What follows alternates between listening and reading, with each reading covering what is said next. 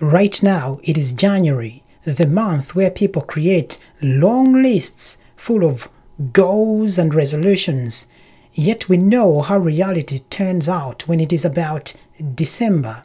None of those things on those lists get done. I mean, you are lucky if you manage to accomplish at least one of them. But why is that the case? Why do we fall short? I think the reason is simple.